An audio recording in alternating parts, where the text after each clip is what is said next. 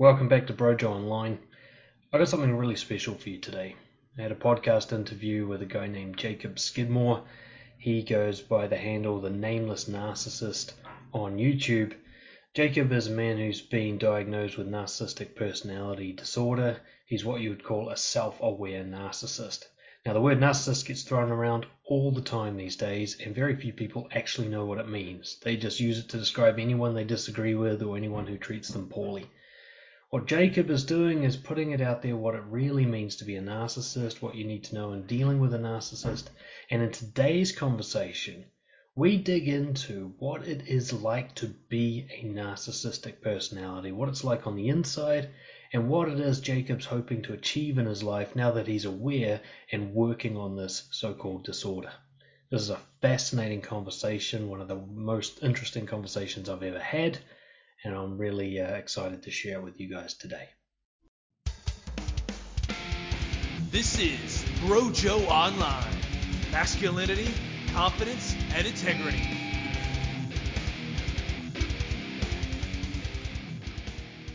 All right, man. So tell me about NPD. Tell me about its relationship with you and what you want to share with people about there. Okay, so let me think. When well, see, it's always hard when I talk about when I was diagnosed because it was first floated when I was around 15 years old because I had like very serious anger issues and I was made to go into therapy because of a particularly violent occurrence. I'm not going to get into that right off the bat, but I kind of ignored it at the time. If anything, I thought it made me better than other people. Ironically, right? And eventually I had a relationship that went sour when I was around 20-ish or so. And I did end up cheating on her. And I asked myself, why did I do that? It's been a question I've asked myself basically my entire life. Why am I doing these things that obviously are detrimental to my own well-being and that seem to be at odds with almost what everybody else does? So I end up going into therapy to impress another girl, if I'm being honest. Mm-hmm. But I stayed for that reason. Eventually, I ended up, like after cause like I was when you're a narcissist and you're kind of smart, and I like to think of myself as kind of smart, you kind of learn that in order to get the validation and stuff that you need, that acting narcissistic typically doesn't get that reaction. So I like hid my grandiosity, which is like the telltale sign, for like a year, maybe two. Um, and I remember one day I was complaining about some of my friends or something because I felt misunderstood by them. And I just kind of sat back and I chuckled. And my therapist was like, what? And I was like, well, it's, I was literally, I said something along the lines of like, well, I mean, it's, I don't blame them though, because they're all so fucking stupid. And she was like, wait, what? And I went on like this grandiose tirade being like, well, they all complain that I act like I'm better than them. But I mean, look at them and look at me. See how smart I am, stuff like that. And I remember just laughing out loud as I'm about to leave, being like, oh, that felt good. And that's around the time I was diagnosed, like officially, because I just kind of let all that crap out. Mm. Um, at first I was kind of like confused because I was like, I hate myself. How could I be a narcissist if I lack any of that self love, right? I think I'm better than people, but also I hate myself. Um, and I come to learn eventually because I wanted to understand myself, so I deep dove into all the information out there. And effectively, what narcissistic personality disorder is and what people miss is that it's not about the grandiosity. It's not about thinking you're better than people. It's not about abuse. It's about that because of this self loathing that we have, we're constantly going out trying to seek outside affirmation just so we can kind of prop that up. And so we're going to act like very like above people, very grandiose, very domineering. So people will give us that feedback of, yes, you're powerful, you're worth something, you're above people even. It just in that desperate bid to try to not feel like crap all the time. I can go from between being super grandiose and like thinking I'm better than everybody to like these intense vulnerable states where I feel like I like that self-hatred just is boiling in me and I'm like very paranoid and kind of lashing out and I just am like super depressed and stuff like that. And that can even drive people with my disorder when they get into those states to like things like suicide. Um, but yeah, that's kind of how I would describe how I got diagnosed and what narcissism really is as a disorder. One of the reasons I love these kinds of conversations is because whenever you dig into anybody's unique rare diagnosis, all you hear is just normal human traits, just Yeah, dialed up maybe, or perhaps skewed towards a certain. I don't know a single person who, that I've dived in deep with whose self identity is not grandiose. But they don't, yeah, even if they say I'm a loser, there's a kind of heroism in it. there is. Yeah, The that's something I underdog. actually say a lot because it's like there is a what like let's say somebody like I've seen a lot of people describe themselves as like, oh, a monster, let's say. Take that word monster, there's power in that. There's a lot of power in that word. And obviously they're being self-deprecating, but that in itself is still grandiose. Absolutely. And this is what I think. This might be one of the reasons that the term narcissist gets thrown around so much, is because so many people can actually, at least in moments, um, live by those traits and act on those traits. Yeah, Even though I certainly have. Uh, it's also interesting, the part you're talking about, kind of noticing that you sabotage a relationship and going, why the fuck would I do that? It's it's, not in my best interest. Every single yeah, person I know does things that are not in their best interest. Big, huge exactly. things. Everyone has so much self-reflecting to do to really understand themselves to that level. And maybe narcissists have more work to do in that, but it's a struggle that everybody has. Absolutely. So I just find that really fascinating. I wasn't really expecting you to portray any traits or views that are totally alien to humanity or anything like that. Yeah.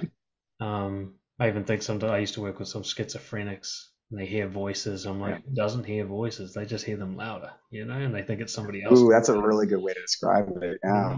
Mhm. I mean, hell, I have a friend who's schizophrenic, and you would never even know if it weren't for the fact that like she'll talk about it sometime, or sometimes she'll have really bad paranoid ideation, but like, or like she'll like be startled by something, but at the end of the day, it's not like these depictions that you see of the mentally ill, where it's like, oh, they're unfathomably like different from people. Yeah, look, I've been to forensic mental health, like criminally insane, and I'm still yet to find people that are somehow not human in their traits. They're just extreme, perhaps, or consistent or Mm, inconsistent, as it sort of suits. Uh, so it's almost a kind of irony for someone with NPD to be so forthright and transparent, mm. because apparently you're not supposed to do that. No, you're Right, right. supposed to be totally Machiavellian and manipulative all the time, and it's slightly possible that even the honesty is that, but then of course everybody could be doing that to some extent. And it's interesting because like a big part of narcissism is the hiding the self, right? We're trying to portray ourselves. We're like hiding everything we really think about ourselves because we find it shameful. And basically, and that's where you hear like mirroring and stuff like that because we're going to be trying to match people's personalities to get them to like us. Um, gosh, where was I going with that? But oh yeah, but and I never lie about this, but part of my motivation in doing what I do is for attention and for people praising me for my honesty. So I guess you could say it's manipulative of me to do that, but it's also not my only motivation. And also, even if it was, I find it to be a much better way to get that than some of the other avenues that I could have taken. I often get into discussions with people about what qualifies as kind of negative manipulation, considering we're all Mm, manipulating all the time. And I think you just demonstrated yes. one of the ways to get out of that question is to make sure that whatever strategy you do have is revealed. Yes. So even if you're doing it for selfish reasons, which really I think we all are all the time, at least if you say that's why I'm doing it, no, it's neutralized. It can't do harm. Like you said, And that's You're getting what you That's want. something I say all the time is that manipulation doesn't have to be intrinsically bad. It can be used for ways that are pro-social, so to speak. I can manipulate people into and I try not to nowadays because I feel like it's taking away I recognize that's like taking away from somebody's agency, and that I personally I can see why that would be a quote unquote bad thing. But that being said, I have never left the view that manipulation has to be bad. Right, yeah. Cool. Well, let's keep diving in and get a little deeper on this. I mean, one of the first things I really, like I said, I'm curious about is how you wind up, going from obviously quite painful experiences and self-sabotage through to therapy kind of by accident, right? To Yeah. press someone and go, oh shit, this is actually helpful. Um, through to, yeah, like you said, what's the inspiration for you going online and, letting everyone see what, Exposing myself, so to yeah, speak. and everyone Um, your diagnosis for that matter. yeah. It's so this so like there was two things that really played into that decision. Where the first one was I was in a very bad point in my life and I just needed somewhere to vent. And, again, attention even at this point was a motivation too. But I was like so frustrated by the fact that I felt like nobody really understood me because of the differences in my cognition and some other people's. And so I was just kind of desperate for a place to do that. And at the same time, as I was kind of researching my disorder and finding other people that do struggle with it and are trying to better themselves, how like many people in my communities would come under a lot of harassment even though they're trying to work on their themselves, and it would frustrate me so much because I'm like, these people don't have an accurate view of what we go through or what this disorder is. And so I really went in I did one of my motivations going into it is I want to destigmatize. I want to show people this isn't what they think it is. Yes, we can hurt people, like I'm never going to deny that, and I think it's important for people with my disorder to recognize that we can be hurtful, to because we need to avoid that. But at the same time, it's not like we're these evil mustache twirling villains going around being like, I'm going to take advantage of all these people and I'm going to ruin their lives or whatever people think that we do. It's that we're desperately trying to get our needs met, and we kind of trample on people to those ends without, most of the time, without even realizing it. Now, again, there's nothing you're saying that doesn't apply to pretty much everyone in some way. It's quite my sort of target market, I guess, with coaching is what I call nice guys and people pleasers. Yeah. A lot of the times they would be behavioral wise on the opposite end of the spectrum. They do the opposite of trampling people. They allow themselves to be trampled, if anything, Mm-hmm. self-sacrifice and stuff. And yet, it's all done with self-serving manipulation as a motive. Yeah. And quite often, like you imagine someone who people pleases their way into a relationship that lasts for 10 years. They Mm, steal 10 years from someone by being fake. I mean, how's that not harm? yeah. Yeah, honestly. I feel that's almost more messed up than what I do. Yeah. Well, yours is kind of short and sharp, right? Yeah. And perhaps, the person who's more kind on the front end does more damage in the back. I don't know. But the idea that you're somehow doing something that's alien or unusual, or other people can't relate to it and they can isolate your group and say they're evil, that just Yeah. doesn't quite line up with the truth of They're, things. they're practicing a lack of empathy there. Right. Ironic, right? Well, let's touch on your views on some of the kind of ideas that come up for most people around narcissism. Words like evil, words like psychopath, words like, totally unconscientious or whatever, no feeling, no empathy. Tell me a bit about your views on that shit. Well, I want to start off with saying for people that don't have accurate views of my disorder, I don't really blame them for even people that like throw around the term, because you go on the internet, you're going to find all sorts of bull crap. Like you're not going to find reliable information, and unless you go really deep. And I can't blame people for not going that deep into it because I mean, like at the end of the day, who really cares? They have their own life. um, But I think the most damaging thing that I really hate is like the inherent pathologizing of abuse. It's like because they're mentally ill, they're abusing a bunch of people, and they are inevitably going to abuse people.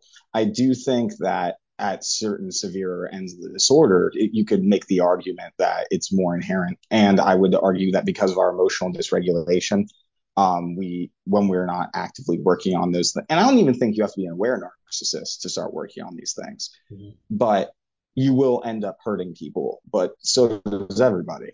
The issue becomes when we refuse to take accountability. In terms of the non-feeling stuff, it's it's so much more nuanced than just I don't feel emotions. Obviously, like I feel anger. Obviously, that's an emotion. There are ones that I lack though. Um, I don't feel guilt. And I'm not sure if this is universal narcissism. I feel a lot of shame, but I don't feel guilt. And I think that comes from the preoccupation with myself. I can't really consider, and because like I kind of feel that I am my actions, that's a whole thing though. Empathy, I don't necessarily understand, the idea that you can feel somebody's emotions by just like witnessing them. Like I would say I can sympathize with people to a certain degree. I don't really understand empathy though.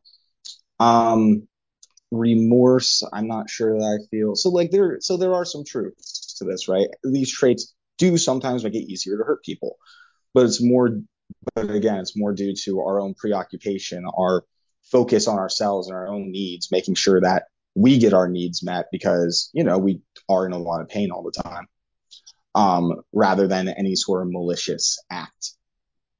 They're more of just byproducts of the fact that I'm not happy, I guess you could say. Would it be fair to sum up then that like whatever harm you do to others is a byproduct of a different goal? Like you're trying to, as you Yes. might say, getting your own needs met, but primarily harming others is not the goal. No, not at all. Like one of the symptoms is interpersonal exploitation. It's never like I'm trying to get money from them. It's never like I'm trying to steal from them. It's like, for a good example of this is I date somebody for status, which is exploitative, right? But it's not because I'm trying to like abuse and use this person. It's because I feel like I need to date somebody who has status in order to feel better about myself. Right. So if you got your needs met and it didn't harm the other person, you wouldn't need to add to that to make sure they also got harmed, sort of thing. Exactly. I mean, what would be the point of harming the person? Right. So it has to serve the goal. It can't be just Mm-hmm. for the pleasure of it itself. I mean, I worked with some of the worst in terms of violent and sexual criminal offenders, and there is a category that I'd say is some sort of objective evil, and it's a very small slice. But these are people whose primary motive is they get their pleasure from Yeah. other people suffering, and I'm sure there's some narcissists that are like yeah, but it's not a staple disorder. There's sadism isn't even a something you can find in the DSM. right. You like sadism is just this like whole other thing because if this person's only problem is that they enjoy hurting other people, well, since they're not suffering, that's not a mental condition. That's just their pieces of shit, more or less. Yeah. Well, I actually wonder how much you can enjoy someone else's suffering if you don't have empathy. If you can't like feel it bit as well. If you're just watching it as a Yes. movie, then what do you get out? I don't know. I don't know. But it is good to make this distinction because a lot of people will assume, it's the hostile attribution bias. They're assuming that you're actually trying to cause harm as a primary motive, No, not rather at than all. actually, it's kind of more like a bull in a china shop kind of thing. Harm will be done to get what you need. It's Yes. interesting. I want to hear your distinction on shame versus guilt. So maybe we should start with some Ooh, definitions because this is pretty important stuff. yes. So when you say you feel shame but not guilt, what do you mean? I want to point out that this is going to be different. I'm pretty good at articulating it nowadays, but narcissists have a lexicon. We can't recognize our own emotions. It's very hard for us to be able to discern them. Okay. Maybe a narcissist isn't the best person to ask, but usually from what people describe is guilt is an emphasis on the action. It's like, oh, I did a bad thing. while shame is I'm a bad person because I'm a bad person. Like it's more focused on self, more self-loathing.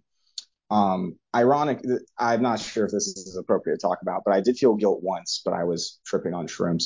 And it was because I wasn't able to tell a difference up until that. Well, or I was doubtful about that there was a difference until that happened. And I was like, whoa, I've never felt an emotion so other focused, I guess you could say.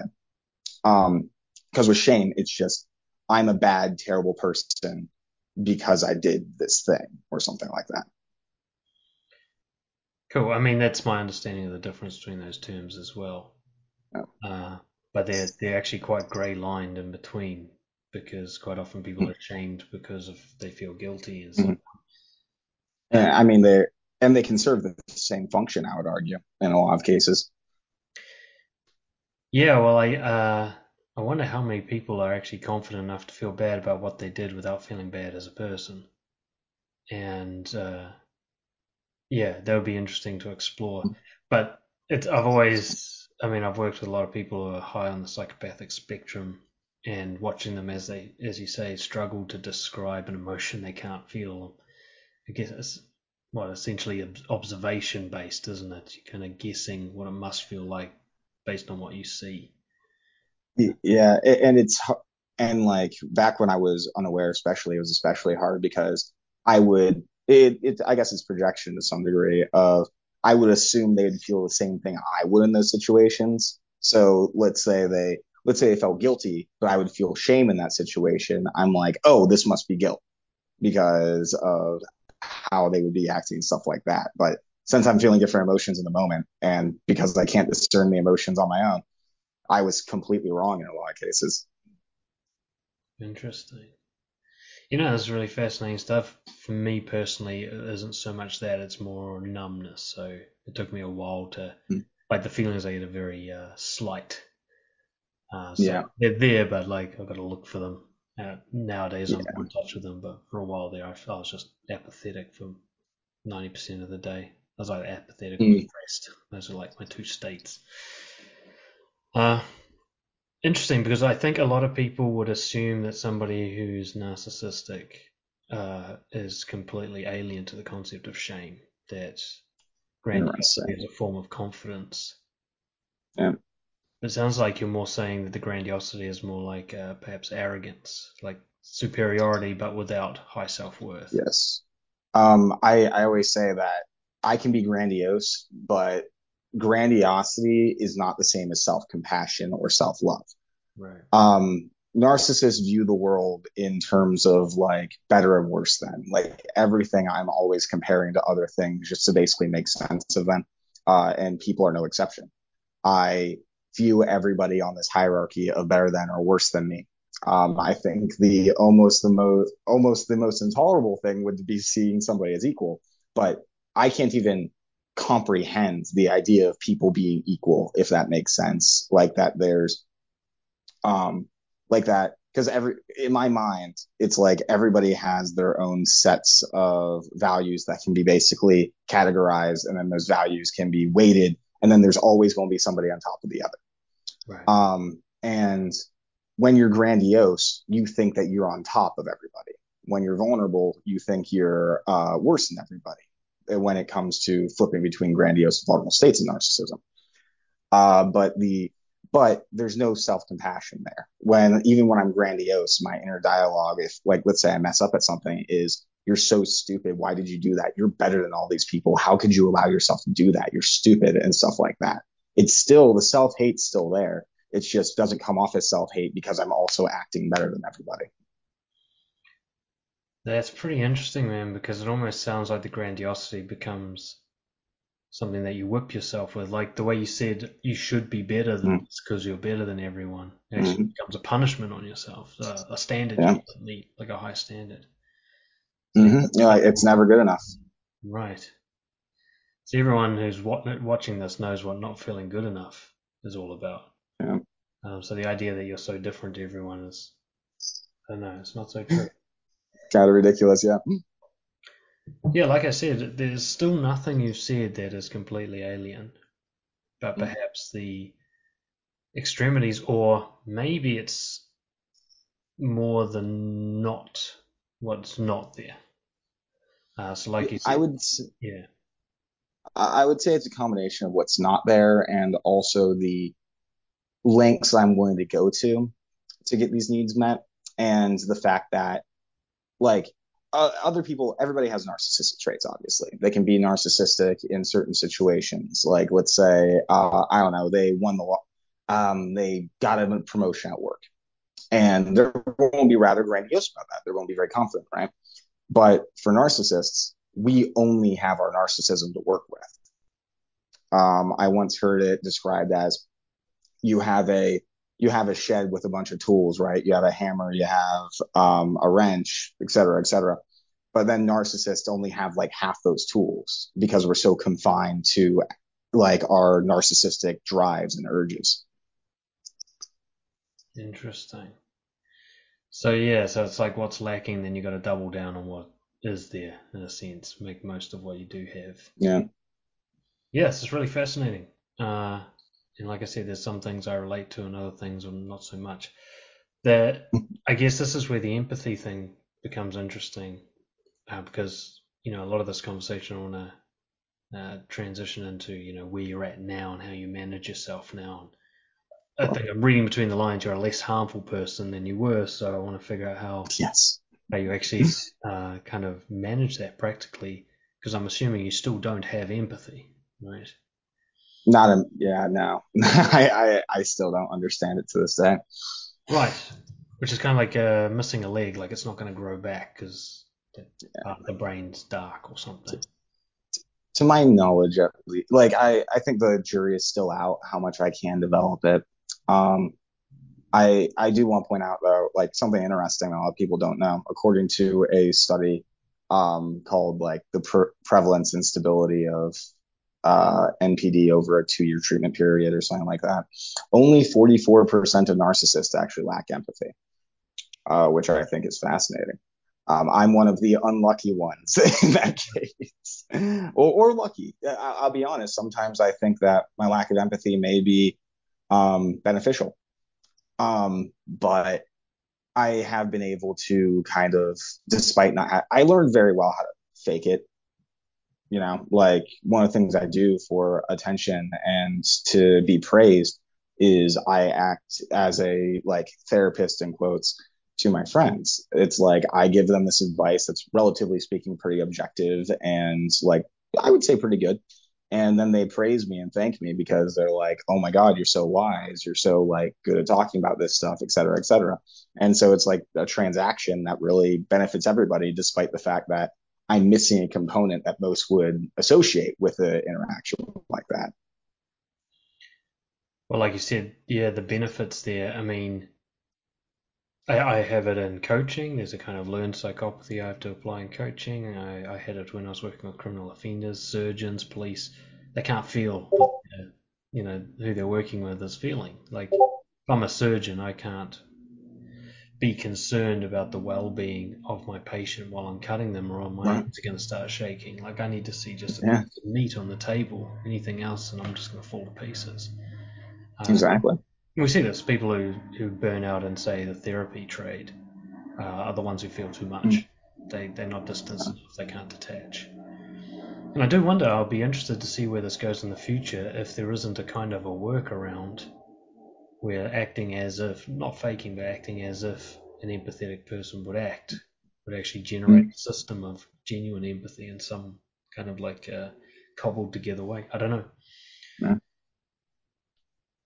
But I thought of an example. Somebody, it was Louis C.K., the comedian, was talking about how the internet has made us all a lot more narcissistic because you can't see the pain on the other end, right? So if Yeah.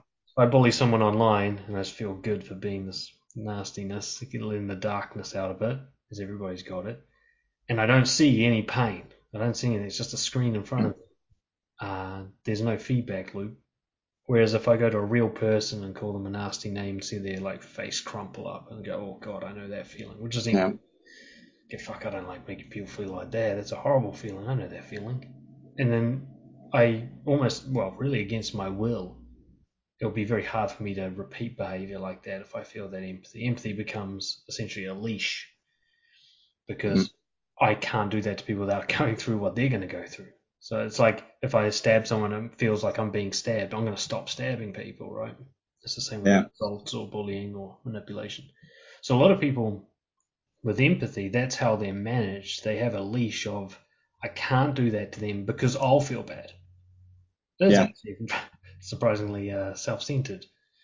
There's very few people who say you feel bad and that will stop me even though I don't care about it. So talk us through a little bit. How is it that you manage your behavior to be less harmful than you were without that leash? Well, my leash is needing to be affirmed and liked, and also shame. Um, I can't go around. I mean, and also there's no benefit to hurting people in my mind, right? At least just unprovoked. It's like why, like, but the lack of empathy does play into when I'm desperately trying to get those needs met, and then it's like, oh well, I don't have that leash, so I might trample over people. A lot of times, not even knowing. But, or like assuming that they would react like I would, which usually isn't the case. But I do, but like, let's say I'm confronted on bad behavior, I'll feel like very intense shame because of the judgment and what is being said about my character and stuff like that.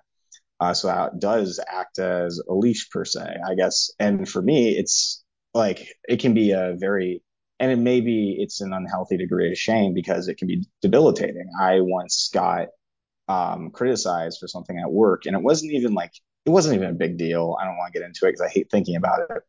But I was so ashamed that I literally drove home and hid in my room for the rest of the day. So that shame avoidance becomes, I would say, it becomes an even stronger leash in a lot of instances. A leash that's kind of strangling you every now and Right. then. Because I do question it sometimes. It's like, what would be a more effective leash? This something that inspires self hate or something that inspires an equal amount of emotional reaction to whoever you hurt and stuff like that. Yeah, well, I think we're looking at two leashes that, the empathy leash is actually kind of a fragile one itself that can easily lead to Mm, shame. For example, people might start being dishonest because their honesty offends other people and the empathy hurts them. And yet, actually, being honest is mm, best for everybody involved. You've got to like blast through that fragile reaction. So that leash, the empathy leash, I mean, I work with people who are absolutely imprisoned, like pinned to the ground by that leash. They can't move. They interesting. can't hurt anybody. They can't even risk it, no matter whether they've done something objectively harmful or the other person's just too sensitive or whatever. So they're absolutely tied down by it. It sounds like your current workaround is either it's just impractical, like the result of harming people just doesn't serve your interest anyway. Yeah, Doesn't help in terms of a transaction. It's a poor way to transact that deal, exactly. I or you mean, feel it's really bad for again, yourself. yeah. I mean, what's the point? Why would I go out of my way to hurt people when all I want is to be liked and to be admired, or um, or to avoid shame and stuff like that. Those are all just like, I want to avoid hurting people just because, again, like, I can't see a reason that somebody would, unless you're like actively sadistic for whatever reason. I can't see any sort of real Machiavellian purpose in hurting someone unless it's like as a, well, I guess when I think about it, would you consider vengeance a sort of sadism? I guess if there's pleasure in the pain of the other person, then certainly, yeah. Probably, because I always described it more as like a satisfaction. It feels just, and that can be problematic. I've had to really learn to rein in myself in that way.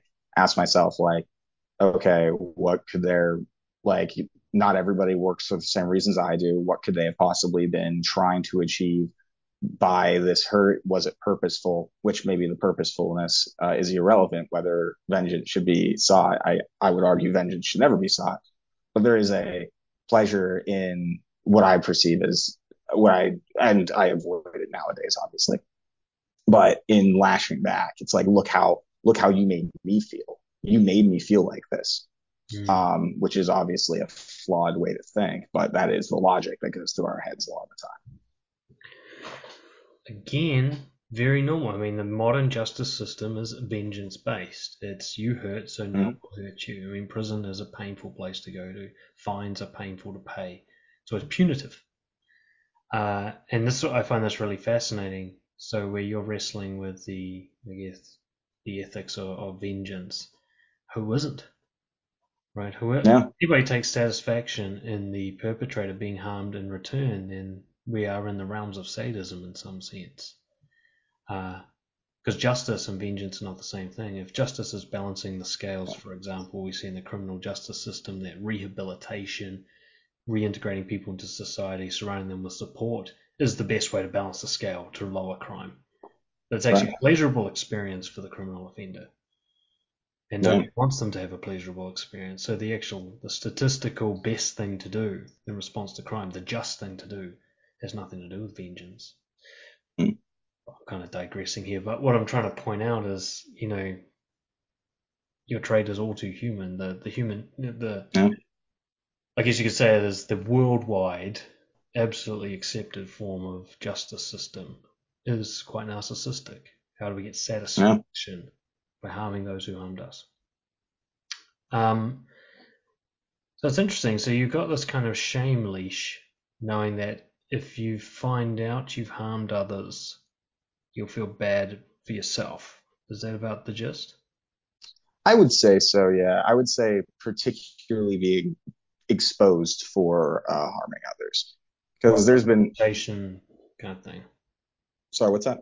Like your reputation will be harmed by it and such. Yes, and because it's like intolerable for me to how do I put it? It's so intolerable for knowing that people had that opinion of me. Even if that passes, like let's I actually have a personal example. There, I interviewed a woman on my YouTube channel. Her name's Wendy T. Berry, and she wrote a very influential book on called Disarming a Narcissist. Highly recommend it for anybody who needs help in that area. Um, but I did an interview with her, and I flagged a bunch of YouTube videos for copyright, and I didn't notice that I flagged hers of our interview. And she emailed me basically being like, "Oh, like, sorry, I didn't mean to offend you." And the idea that in that moment that she viewed me like that I could be that self-centered and stuff like that was so intolerable that like it bothered, like I couldn't sleep that night, even though I immediately emailed her back being like, that was completely an accident. Like, how do I fix this? And I did. But just knowing that in that moment she had that feeling about me, it just crushed me for the rest of the day. Well, you're really kind of throwing off the idea that you're just this evil emperor just enjoying the pain of others without suffering yourself, which is the common view of narcissism. Mm-hmm. And quite an incorrect view, I know from my own studies. It's nowhere close to that. Even at the highest end of the spectrum, there's generally a lot of suffering on the side of the narcissist, Mm-hmm. probably almost equivalent to suffering they cause. And also, as we've sort of identified, like, do you really cause more suffering than others? That's debatable. Yours is out in the Yeah, open and obvious. I wonder sometimes. Yeah. Well, you spoke, what I was interested in is the naivety. So I get the sense, and correct me if I'm sort of not steel manning what you're saying here, but the idea that a lot of the time you cause harm, and it seems like in relation to not having empathy, because either you don't see that people are being harmed, and I'm guessing you just keep going, or you assume they think like you and you wouldn't be harmed in that situation. You would accept whatever your Mhm. behavior was, and so you assume other people would tolerate it as well, and not imagine that Exactly. people would react quite differently. So, I mean, it sounds like what you're saying is a lot of your harm is really unintentional and actually Mm-hmm. unaware. I would say there has been times in my life where it hasn't. Again, it's never for the purpose of hurting. There has been times in my life which have been comparatively very rare, that I knew that I was going to be hurting somebody, but for whatever reason, I thought it was justified or like worth it, or it's like there is like always this mindset of like, well, this is for the greater good, like I'll help them out later or whatever like that. That's definitely in the minority of times, but yeah, generally it's because I don't think they're going to be affected by it, or I just don't even think about it. Just because it doesn't even occur to me in that moment how it's going to impact the people around me. Again, very human. Uh, my own similarities with you. One of them is there's certain emotions I really don't feel, and one that I really don't feel is offended. Like I get it as a Jealous. concept, and maybe a couple of times I've been insulted or something in my life, but so I will say something offensive in the same reason. I see. I would assume everybody listening is going to be fine with it because I'm fine with it, and I'd be fine with anyone speaking like this, even Yeah. if I disagreed with them. And I've been reminded time and again that that's not the case. Other people feel this thing called offended, and it really hurts. They really don't like it. That's fascinating. Yeah. Not really sure exactly what that feels like. I think I've had glimpses of it, like anger maybe. I mean, that's a really good analogy. Yeah, I'm sure there's a lot of people who have this. Like one of the things I wanted to ask you about, there's a couple of things that floating in my head, completely different topics. One is uh, what the strengths are that you see from having this, Mm, not even calling it a disorder, if we were to just look at it as a different cognition. What are the yeah. benefits of that? I'm keen to hear a bit more about that. But also, you're talking like you spend a lot of your time feeling grandiosity or shame, but not self-love. I'm really keen to hear if there's been any exceptions to that, if there are any things that consistently give you a sense of confidence and self-love, or if you're basically just floating between being better than people or hating yourself. I mean, at the end of the day, yeah, that's it. So we have the saying, like I am pretty involved in a lot of communities based around pathological narcissism and like recovery. We have this people, we kind of get very annoyed at people who are like, oh, practice self-love because we just don't understand it. We have this joke actually of like when people say, oh, you have to heal your inner child, we say we don't have an inner child, we have a dead one, Mm. because we genuinely don't understand the concept of being able to love ourselves without somebody else telling us how great we are. And even then, I wouldn't even call it self-love. I would call it like, again, just being better than other people. So I got to dig down on this one because this is quite fascinating, and also for my own information in terms of working with clients who feature on the spectrum of narcissism. Hmm. I mean, do you understand the concept of being proud of yourself even without outside approval or validation? So you did something, you know it's the right thing to do. Nobody else even noticed, and you feel some sort of rewarding sensation in relation to like reflecting on it.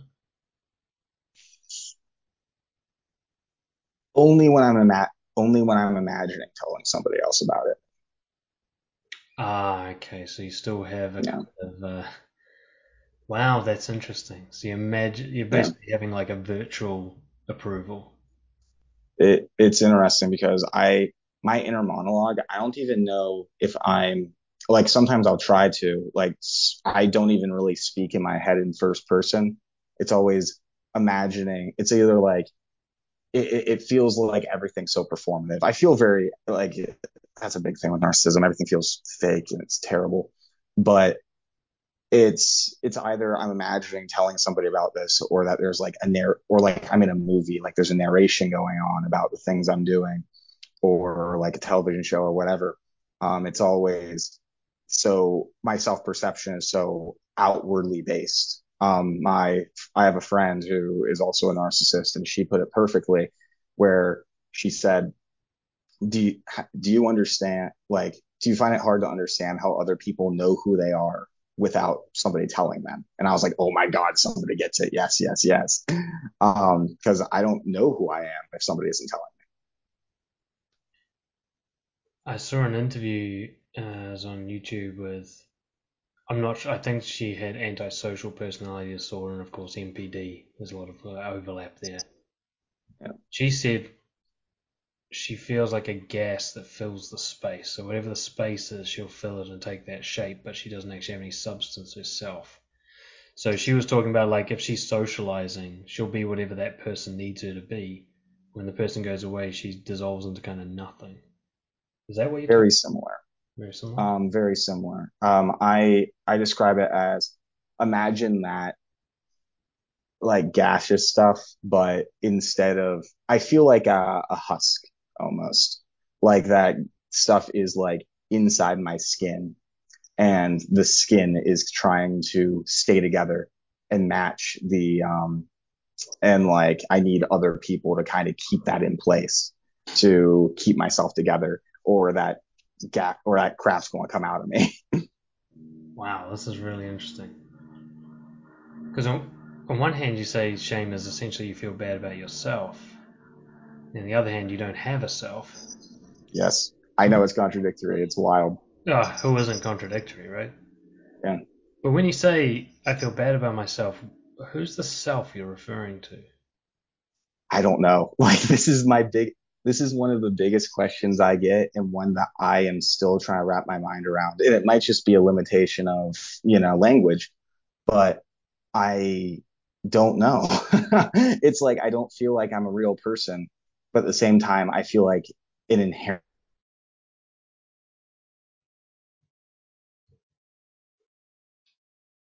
like I've heard it described, and I've described it as well, of like um like I feel like I'm like almost a broken mess of little pieces of people, of like who I used to be when I was a kid, mainly, like just kind of floating around in myself, and those parts are bad. And maybe that's kind of what maybe that's what I'm trying to describe, but this might just be a limitation of how much I'm able to say about my inner world in that way, because it's like, how do I how do I describe it in a way that does it justice, especially when I don't understand what other people are, their internal experiences is. Like, I don't understand what it feels like to not feel empty. Hmm. Um, that's something that I assume, for other people who don't feel empty, that it's very difficult for them to be able to comprehend, like, what does emptiness feel like, right? Well, I do wonder, I'm always keeping on the forefront of neuroscience and so on, and one of the sort of more horrible things coming out of that field is the idea of the Mm, self being a complete illusion. The idea of consciousness being anything other than the kind of very early beta version of what it should be, and so on. yeah, Long story short, I think that people who do identify as a self, as a solid unit, as a oneness, are deluding themselves. Because, and I've been through this, you interview such people, and like, well, what do you mean? Who are you? Who is the you are talking yeah, about? And they just come up with pieces, bits and pieces. yeah, Somebody might even say something like, I'm a smoker. It's like, well, what about when you're not smoking? yeah. Is it like, I'm an accountant? Well, what about when you're home with your family? I'm a nice It, guy. What about when you're being mean to people? yeah. What personality trait is truly consistent? Right. There's nothing that lasts 100% of the time. There's nothing that's always present. So I do wonder if, in some way, MPD is just an absence of ability to form that illusion, and that you're actually seeing a more realistic view of the self. You can't. It's funny, when I was younger, that's why I used to, because like I didn't know I was a narcissist, but I mean, it was kind of in the back of my head, but I just didn't really pay much mind. Of I was just smarter and more self-reflective than people. It's how I rationalized it. I told myself, no, this is how everybody is. They just don't have the, like, I see the world more realistically, and everybody else is just deluding themselves, or uh, doesn't understand what their motivations are. I go back and forth on that nowadays, though. And even if it is an illusion, it sounds like a much more pleasant one to have than reality. Yeah, it doesn't sound like you're enjoying your version of it overly, but I do have optimism that should you continue on the path you're on, you might be able to find something that works for you. I'm really curious if it is possible for you to experience what I think, for lack of a better word, is pride. If I think of an example, let's Self-love. self-love, perhaps. Yeah. Um, but even if self-love is the opposite of shame, Yeah. pride would be the opposite of guilt. Pride's about an activity, a single piece of behavior. So, for example, Interesting. let's say I don't feel like doing a workout today, and I'm like, fuck it, and just push myself and I do the workout. The Hmm. sensation I get at the end of that, where I'm like, fuck yeah, I did it. That's the thing I'm talking about that you don't seem to be able to experience, at least not yet. Like, No, I not can imagine unless, somebody yeah, else going unless I'm like, talking "Oh, to fuck, somebody. you're so good at working out or whatever, right? Yeah. Play a movie." Um, but that isn't a self reward, though some people would have to do that, say, "I'm a good person," or like, "I'm so disciplined." Yeah. Something they'd have to like give themselves this longevity of trait or something. Whereas pride's just going like, "Fuck yeah, nailed it. That's what I'm supposed to do." Just now, just Mhm. here and now, just this time, sort of thing. I do wonder if it's possible for you to set up a system like that where you, I don't know, might have forced at first. It's, We just kind of tick the you box. know, That was the right thing. it's interesting. Like you were mentioning, like the neuroscience behind it recently, and there's actually a study that came out, relatively speaking, pretty recently about pathological narcissism. And I forget what the areas of the brain were, but there was two parts of the brain, one that was related to pleasure, and the other that was related to positive self-regard and stuff like that. And that the interactions between those two would basically make like high self-esteem, and that people with NPD actually have less of a connection there, so that we're forced to seek it from outside validation. It's almost like a physical disability, really. Yeah, I mean, there's a couple other studies that support that there is abnormalities in the brains of narcissists and other people with personality disorders. Um, but yeah, I would. So that's kind of what worries me about. Will I ever be able to truly get to that point? I don't know. I don't know anything really about how much the brain can change in adulthood and stuff like that. But that is a factor that I always kind of keep in mind of trying to limit my expectations. Fair enough. The optimism I have is, especially because I've seen people with a lot of brain damage or stroke damage and stuff like that, the brain can do these workarounds where it has kind of like a beta system that does almost the same job, almost as Mm, well, using a completely different part of the brain. It's almost like a sort of brain graft where it just steals another part and goes, "Here, you control the hand now, even though you used to have nothing to do with the hand." Um, yeah, that can be interesting. trained, and I do wonder if there was some sort of behavioral way to train yourself into a self-rewarding system that doesn't require those units. I don't know. I'm just Yeah. speculating. Um, Well, it's interesting. I love it. well, it's just ironic. I actually feel a lot of empathy for you because, I mean, my backstory is somebody who also sought recognition and approval from others and lived or died on that. Basically, if it Mm, was positive, I got to feel good about myself, and if it was negative, I didn't, regardless of my actual behavior and how well it aligned yeah. with my principles or anything. Uh, but the system to replace that was, I guess, always available to me. I was able to Mm, develop a system of self-reward through what I call core values, living by principles that I believe are right, and nobody has to agree with me. Um, but approval from others is like next best thing if you just don't have that system available. But yeah. unfortunately, puts your confidence in the hands of other people's reactions, right? Like in the case you Yeah. mentioned, the person say being worried that you've blocked their YouTube video. Uh, Mm, they might have had another reaction. They might have said, "Oh, it looks like you made a mistake there," and then in which case you wouldn't have felt shame. So it really depends on them, and that's kind of yeah. horrible. When you're taking in all the positive affirmation from people, you also have taken the bad that people give you. You can't have just you can't like I always say that like on my social medias I can get 1,000 good comments, but just the one bad one is going to stick with me and feel true, honestly. So the weighting's different. So you give much more weight to the negative than positive in terms of feedback. The negative lasts is what I would say, and the positive can evaporate very quickly. Ah, okay, yeah. Again, I don't know anyone for whom that's not true, really. Yeah, Like, that's social media. You want to destroy someone, give them one dislike on their otherwise loved post, and you're going to be in their thoughts for the rest of the week. honestly. So again, I guess what would be impossible to answer for you would be trying to figure out what's the difference between you and non-narcissistic people when actually almost everything you're talking about, I can find someone with no diagnosis who has the same problems, maybe just to a lesser Yeah. extent. I guess the final thing I want to touch on is,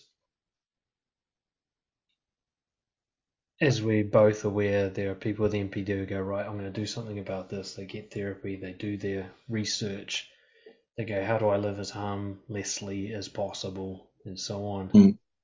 And then, of course, there are the others who don't. What are your top tips for the people who fall into the orbit of, shall we say, the unaware and much more harmful narcissist? People fall into the Mhm. orbit in terms of relationships or work connections and so on. How do people deal with someone like you when you're at your worst? I'm at my worst too. I wouldn't advise anybody when I'm at the worst. Nah. No. That's a good question because like I would say, especially nowadays, because who's going to you go online, who's going to think they're a narcissist because they're looking at that. It's going to prevent a lot of people from getting to therapy. My biggest advice for anybody is strong and very clear boundaries. A lot of people with personality disorders struggle with recognizing where boundaries begin and end, right? You can kind of see that in my own cognition of like the boundaries between myself and other people's opinions on me are blurred.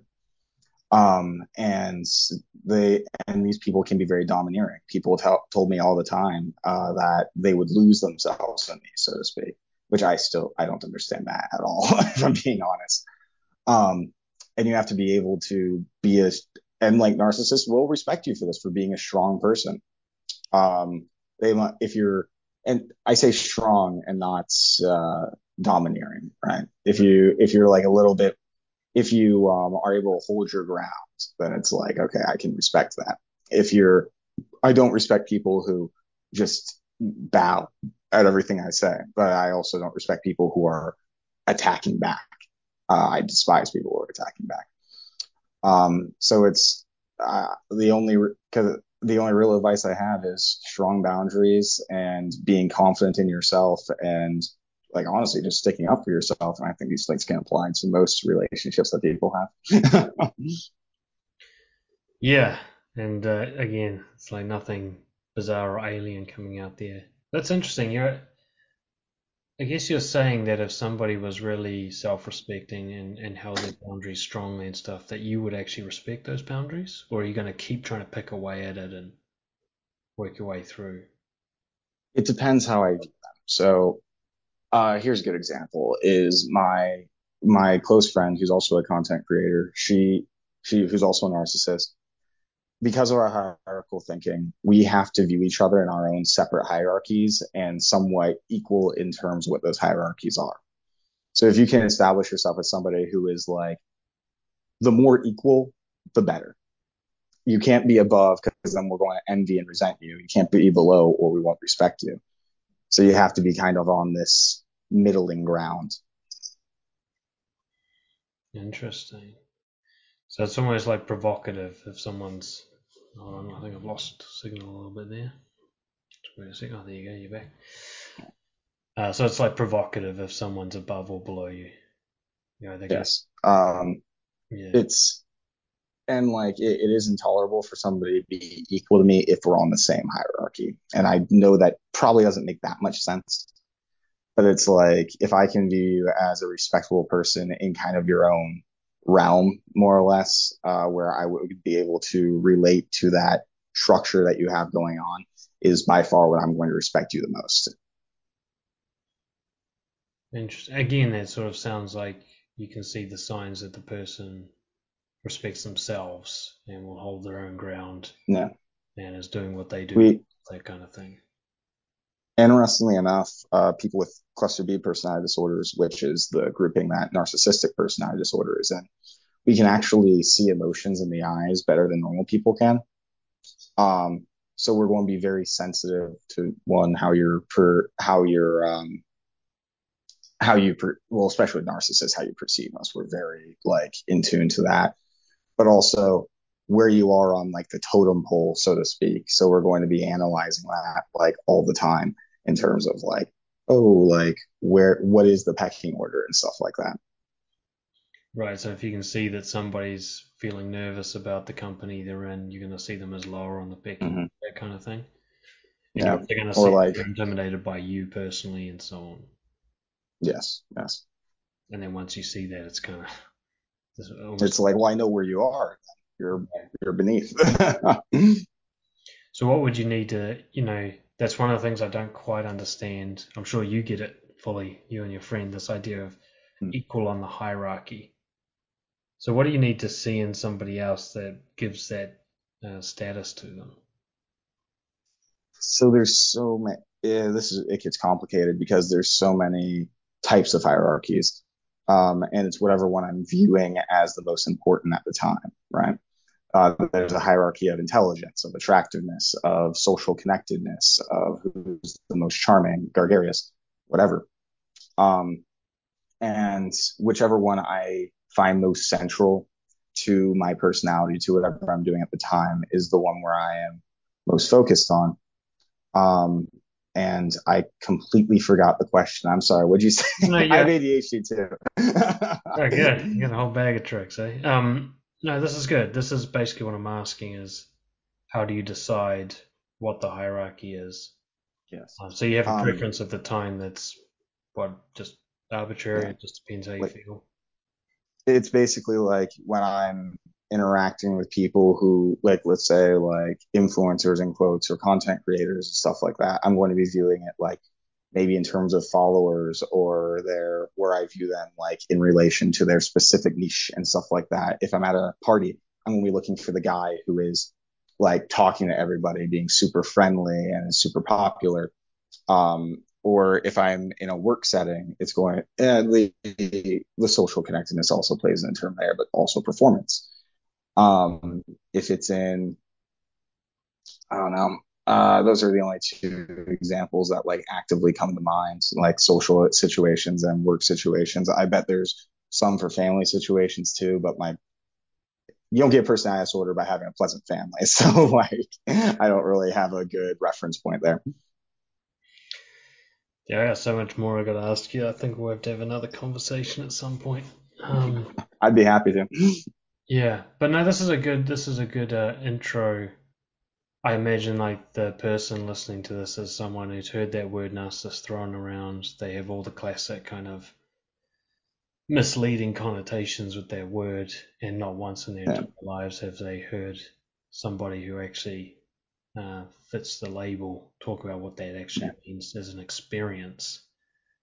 And what stands out to me mostly is just how relatable your experience is, and not just because I'm somewhere on that spectrum myself, but right.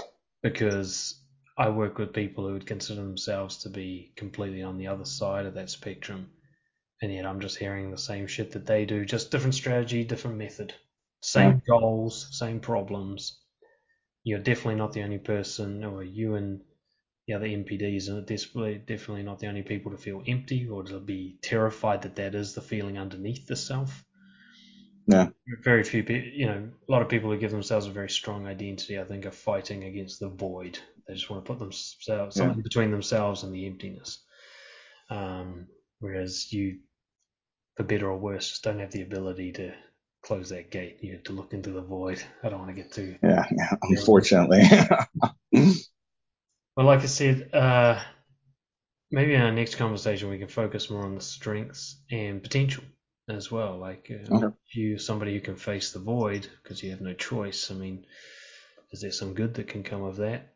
Um, but we'll wrap it up there, and let's just end it by you telling us a bit more about what you do and where people can find your work and so on. great. So, my name is Jacob Skidmore, and I run a lot of social media platforms called the Nameless Narcissist, which never gets, never feels quite right given that people know my name nowadays. But my main thing is I do videos on my YouTube. I try to talk about some research that I read and also my personal experience and just my journey in general of trying to recover from narcissistic personality disorder. I'm also on TikTok and technically Twitter, but nobody follows me there, and Instagram. So just type in the Nameless Narcissist. I've also spoken at conferences and been on a couple news articles. So just type in a Nameless Narcissist and you will find everything related to me. I'll be sure to include links to all that stuff as well, wherever this is posted. Well, Jacob, I'm very sure that I want to talk to you more, and I feel like we've only just started, but it's a lot to process, and yeah, it's one of those conversations I have where I learn a lot, which is really cool. So Right. I'm appreciate glad. it. Yeah, It's what I do. yeah, and one of the things that I trust in myself is my radar for honesty, and I got a lot of honesty from you today, and I know that that's actually an effort you have to put in, uh, maybe more so than others, or something you've had to learn and go against your previous programming or Yeah, methodology, that's perhaps. for sure. Yeah. But my whole thing is honesty, and I'm sure that it will benefit you even if we looked at it as transactional benefit. Yes. Having a reputation as an honest guy and being trustworthy generally gets better rewards than the opposite. Mm-hmm. Took a long time to learn that. Yeah, me too, man. Me too. I was full of Yeah, shit for most of my life. So thank you so much for your time and for sharing with us, and I'm sure we'll hear more from you soon. great. Thank you so much.